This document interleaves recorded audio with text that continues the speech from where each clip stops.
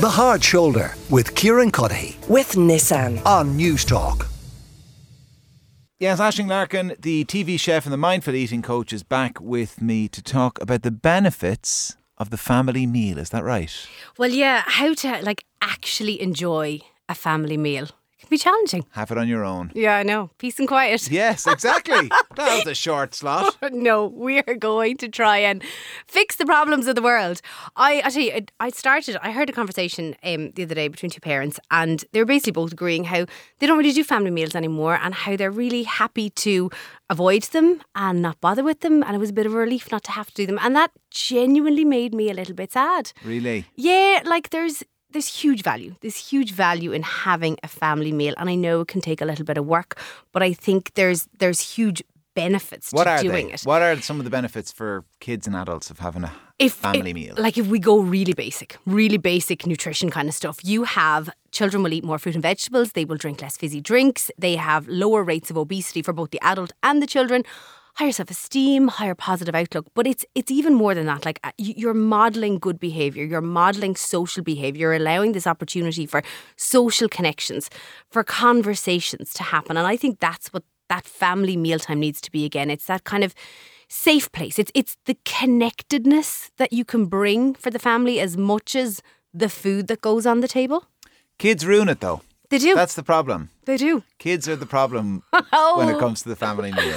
They ruin it in so many ways. They do. Do yours tend to ruin it a little bit? Yeah, of course they do. I mean, you talk about learning good manners. I looked at they could actually be sticking their hands into mashed potato, picking it up, dipping it into ketchup, and putting it in their mouth. And when I kind of correct them, they look at me as if I have 10 heads, as if this is the first time it's ever occurred to them that they might use a knife or a fork. You know? But you're like, my hands are right here. They're tools. What's your problem? They're tools. And look, this is a huge part of it. Same as you, I'm mom, 3 small children. I've come out of over the last couple of years feeding and weaning and toddlers and wobblers, and you think we're just getting them to that place of we can do this, be ready. Yes. And you go and you prepare the meal and you go and you sit at the table. And before they even sit, they've made it very clear they're not going to eat whatever concoction I produced today. That's it. The knuckle push comes. They don't even want it. They protest if they're asked to bring a fork or knife to the table. It's like the end of the world that they've been asked to do a job. As soon as I sit down, there's 10 requests. It's I forgot, can I have, I don't have. They drop knives and forks, and then you have to bend down and pick it up. If they go and pick it up, they're going to bang their head off the table, and ultimately it's going to end in tears. They'll spit the food out because it's too hot, it's too cold, it's too sticky, it's too tickly, it's too yellow, it's too something today. And the fact that they loved what you made for them yesterday, but they've decided today, no, hate it. That's it. Point blank, hate it. Yeah, my kids have gone right off the staple of so many Irish households, the old spaghetti bolognese. They've just decided, no, we don't eat that anymore. For just a relatively recent thing, we do not eat spaghetti. And I said, please don't do that to me. Okay. Like that, because not only in this house, but in other houses, you'll go for plate. Spaghetti bolognese, you will be presented with. Please start eating it again. But they don't. They don't want to eat it again. The other thing that they do is they hoover up their food. So if you put in the time you plate up yours after sitting down, by the time you sit down, they're just they're scooping the last few bits into their mouth. Yeah. Oh, that was a great family meal. I know. The average meal time lasts somewhere between 12 and 22 minutes. And on average, decade on decade, it is getting shorter and shorter. And look, there is a little bit of that quality over quantity. I think if we can get a solid 15 minutes together, that's good. Don't try and drag out these 30 minutes of a meal. In terms of your spaghetti bolognese, and I think we can dive into that maybe a little bit more another day. Deconstruct that meal.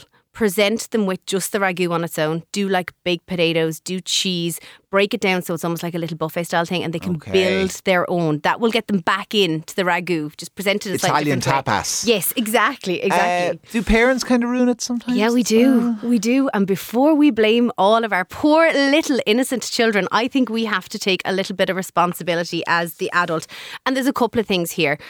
And it stems back to the conversation of why were those parents saying that they're happier to avoid meal times and they don't want to do it. And as parents, I think we need to take a little bit of time to reflect. And what were our meal times like growing up as children? And they weren't always positive experiences. And I think, learned that there was discomfort maybe at the kitchen table and at meal times. And if we could avoid it, then we would. And now as adults, we can avoid it. And what were some of those things? It might have been the fact that there wasn't a lot in the home. And actually, if you present everybody sitting at the kitchen table together, that's a really raw awareness of there's a lack of food here. Because if everyone's nibbling and moving, it's not as obvious. Sometimes there's tension, there's stress, there's arguments. And if you had to live through 10, 15 years of that as a child, if you can avoid it as an adult, maybe you will. So I think we come sometimes with those preconceived notions a little bit. So if we can park those and try and open our minds a little bit to other ways that as parents, how do we ruin a family mealtime? One of the top things that parents do when we sit at the table is we poke the bear a little bit. We tend to kind of prompt and, well, I didn't see you doing much study this week, and I saw that test result you got, and I don't know, how did that training go on Tuesday? It wasn't great. And we just tend to poke and prod a little bit.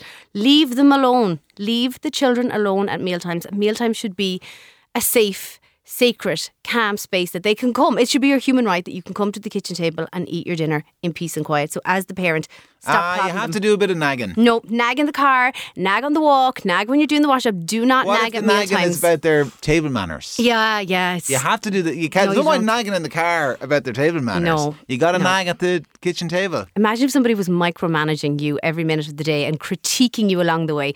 Park the nagging. A really good top tip for that, I think, is actually pick a table manners.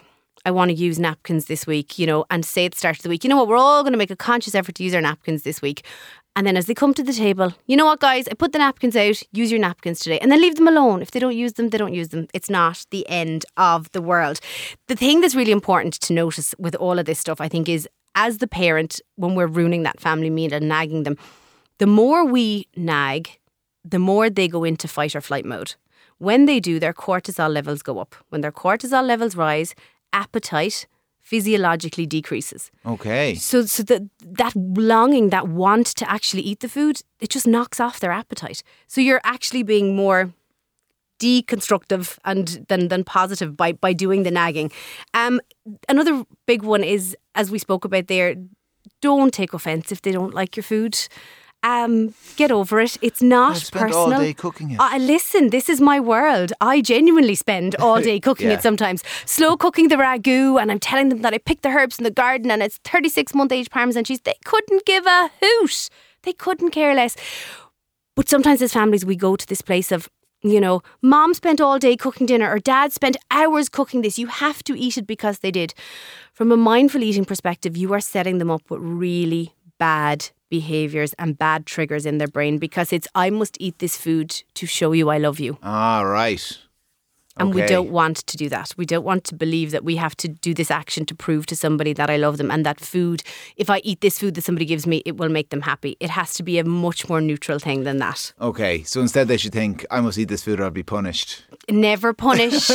Never punish. Never reward at the kitchen table. So I travelled to the States. What about rewarding them? Never, a dessert? Never reward. No way. No. From all Three of my more training. spoons. 3 more spoons and you can have a treat. Listen, that is one of the, honestly, it's the biggest pitfall we do as parents, all of us. And from a feeding therapist point of view, that is one of the things you can never ever do. Reward them with something else, never reward with that.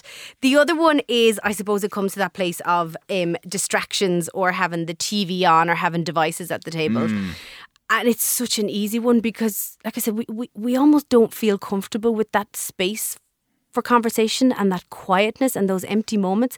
And actually, if we can just turn off the devices, turn off the TV and allow that space to happen, the conversation will come, I think. But if you do want to do the TV thing, what I would suggest is, if there's a big match on and everybody wants to watch the match, like shuffle the table over, shuffle the chairs over, tilt the TV but make it an occasion, not every day. So in my parents' house, we would always sit in the same seats. I still will go back and probably sit in the same seat. It's not even that good a seat anyway, but my seat. Anyway, I'm not complaining. Complaining. From childhood.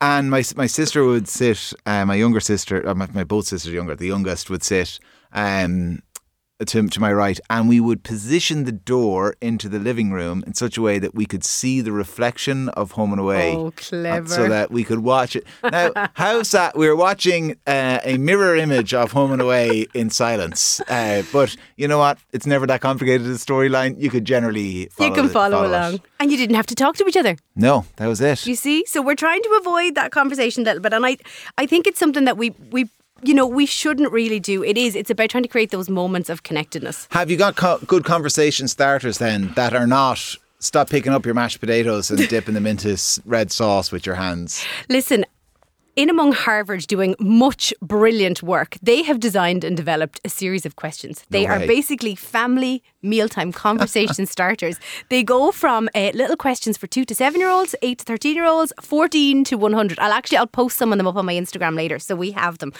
But there's lots of them there that are really kind of simple. If you joined the circus, what would your circus act be? That's a good question. I'm going to ask you, what would it be? Juggling. Can you juggle?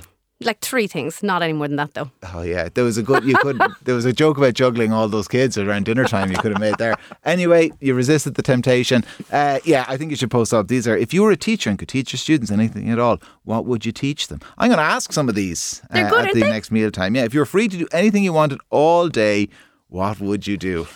Perish the thought what the answers to that question might be. Anyway, Aisling Larkin, TV chef, mindful eating coach. We'll be back at the same time next week. Aisling, thank you very much. Thank you.